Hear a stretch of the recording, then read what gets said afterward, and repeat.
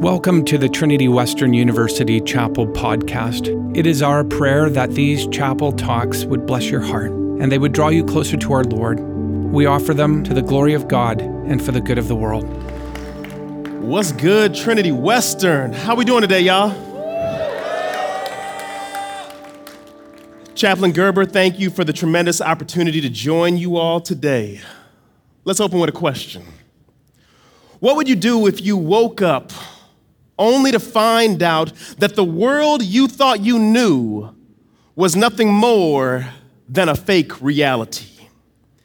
This is the predicament that Thomas Anderson on my hotel movie screen this morning in The Matrix Resurrections found himself in. I think The Matrix resonates with many viewers because it speaks to the fears that we have that the world we are living in may not be real. We fear learning that our whole world is not real. We don't want to wake up from a good dream.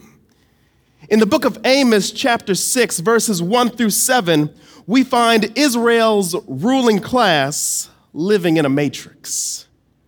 In a society defined by oppression, these brothers and sisters lived lives of ease and security.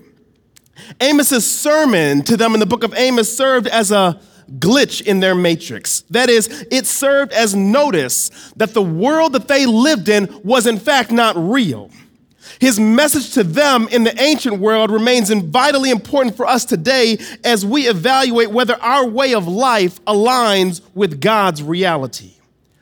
I invite you to turn with me during these brief minutes to the book of Amos, chapter 6, verses 1 through 7.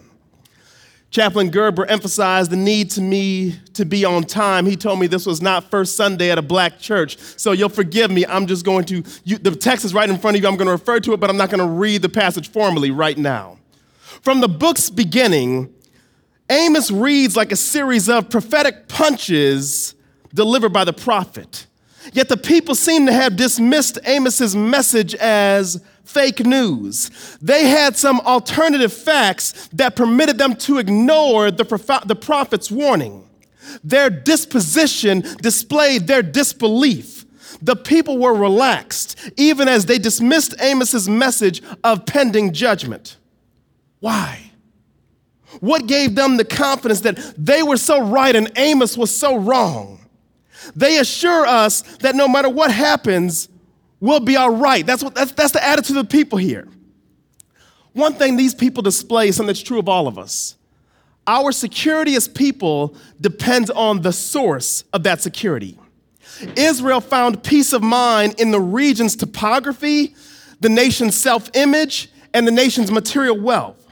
The people felt free to dismiss Amos because, one, they lived in a secure region, but also because they were God's chosen people. Let's be clear, this was Zion. The prospect of being uprooted from the promised land was unfathomable to these brothers and sisters. Their reality didn't allow for the possibility of captivity. But even if it did, Israel had set up the ancient equivalent of two-step verification security. Not only did Israel's topography support their way of life, but these players believed that they were the best of the best. Note Amos's description of their self-image at the end of verse 1 and 2. He says, "The notable men of the first of the nations to whom the house of Israel comes." Not only were Israel's ruling class the smartest of the people, but they knew they were smart. That's why the whole house of Israel, that is my minimum wage, brothers and sisters, came to the ruling class for wisdom and advice. They held themselves in high esteem, and they thought that their wisdom would secure them. They had a perception of themselves as almost infallible.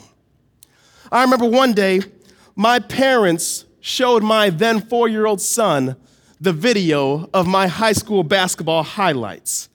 And my son, being that God-ordained child that he was, fell in love with his daddy's highlight film. He was so excited, he watched the film like 10 times in a row. And I'm sitting there with my arm around him like, this is my beloved son in whom I am well pleased. Over the course of the pandemic, I probably watched my basketball highlights with my son probably about 50 times at his request. As I watched it more and more, I found myself thinking, man, I was the truth back in the day. I was pretty good. With every viewing, my perception of my basketball skill grew. Why?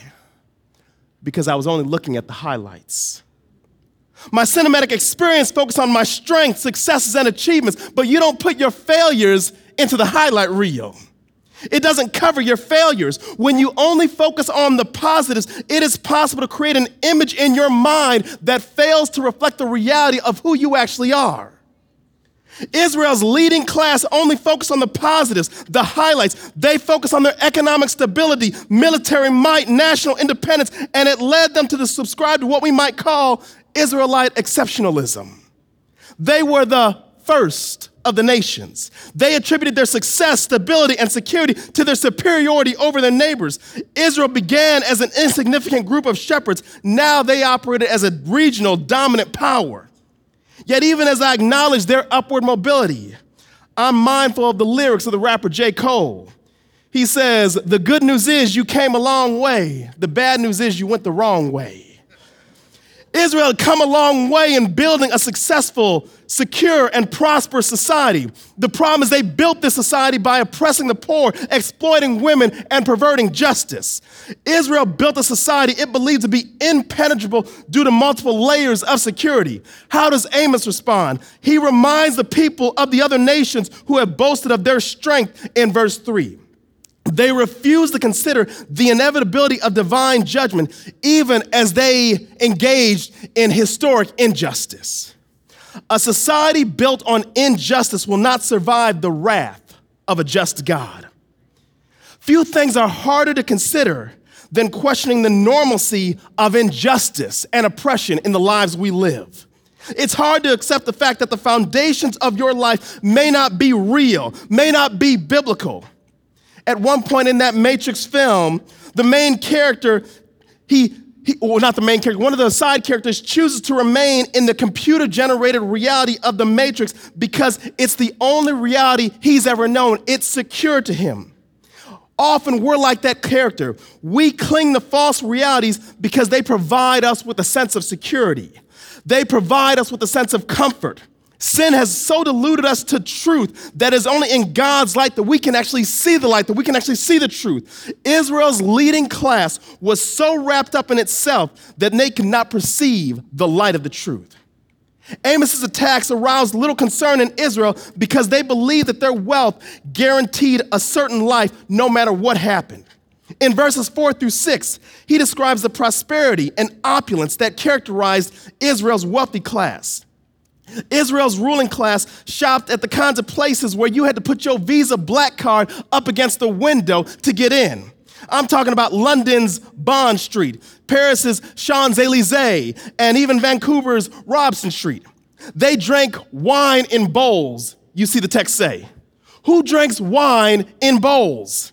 It's kind of ignorant, but I'm gonna be honest, it's still a baller move.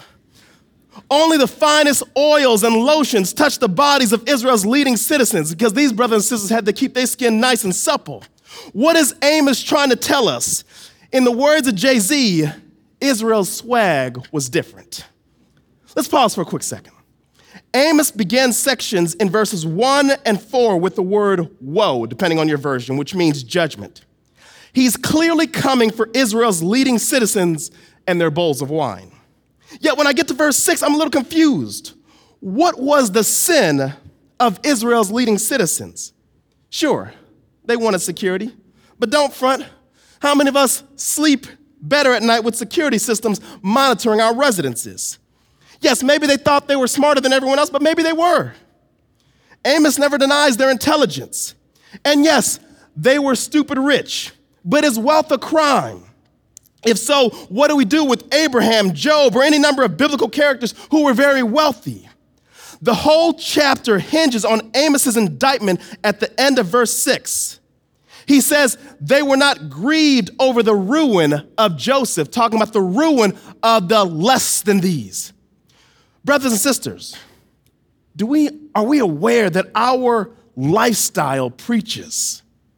Your way of life communicates something fundamental about your worldview. Tragedies, whether it's wars, pandemics, natural disasters, they disrupt our lives. Moments disrupt our lives because collectively we recognize a tragedy occurs and we grieve accordingly. At the heart of Amos's message lies this truth.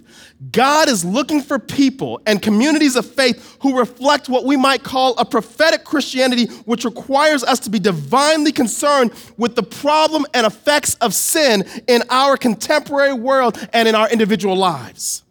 As God's people, sin should break our heart, whether it occurs on individual or communal levels. Yet our lives as God's people often reflect a comfortable accommodation of sin that dominates our communities. That's the problem with Israel's leading class. They're living happy Sunday while everyone else is living hellish Monday. Do we acknowledge the tragedy of poverty in our communities, or do we find ways to justify poverty by persistently questioning the work ethic of every poor person we come across and ignoring the educational, economic, and social barriers that lie between many people and the so-called good life? Do we acknowledge the tragedy of exploitation in women in a patriarchal world, or do we find ways to justify sexual violence against our dear sisters by harping on questions like, what was she wearing in cases of assault? Do we acknowledge the tragedy of legacies of discrimination, marginalization, and even genocide against indigenous communities, or do we excuse them by saying, look how much they drink? We justify inaction by blaming victims, by refusing to see structural barriers, by comparing ourselves favorably to other communities. These tendencies blind us to the crisis of sin that should evoke grief. Israel's life of ease, amidst the backdrop of pervasive sin and suffering in their society, revealed that neither God nor their neighbors held significance in their lives. Biblical grief reflects a divine disposition to the human condition. Israel's leading citizens lived lives of ease because they insulated themselves from reality. I'm not trying to suggest that if you have a moment of happiness this side of heaven, you are forever betrayed the cause of Christ. Yet, if you remain unconcerned as sin devastates our society, I wonder if our understanding of sin aligns with God's. It's easy for us to be concerned about the well-being of a family member or a friend. God calls us, the church, to a broader, bolder concern with sin beyond our immediate network. Amos tells the ruling class, you ought to be concerned about those poor people, those exploited women, those people who are being denied justice. As Christians, we cannot satisfy ourselves with a version of justice that remains exclusively focused on people like us. I fear that we've grown apathetic to sin in our lives and our communities. As children of the King, we are called to grieve sinful injustice whenever it occurs. When we do this, we reveal the divine love that God has for the oppressed. We reveal the divine hatred that God has for sin. We reveal the divine concern that led Jesus to the cross, the final solution for the sin of humanity. Brothers and sisters, my question for you today is, how will we respond to the forms of injustice that dominate our societies? Will we grieve over sin? Will we have the courage to respond? Let's pray. Lord, it's easy for us to live in our comfort zones. But Lord, may we be willing to sacrifice our comfort zones to acknowledge the reality of sin and commit ourselves to meeting the darkness of sin with the light of the gospel. In Jesus' name we pray. Amen.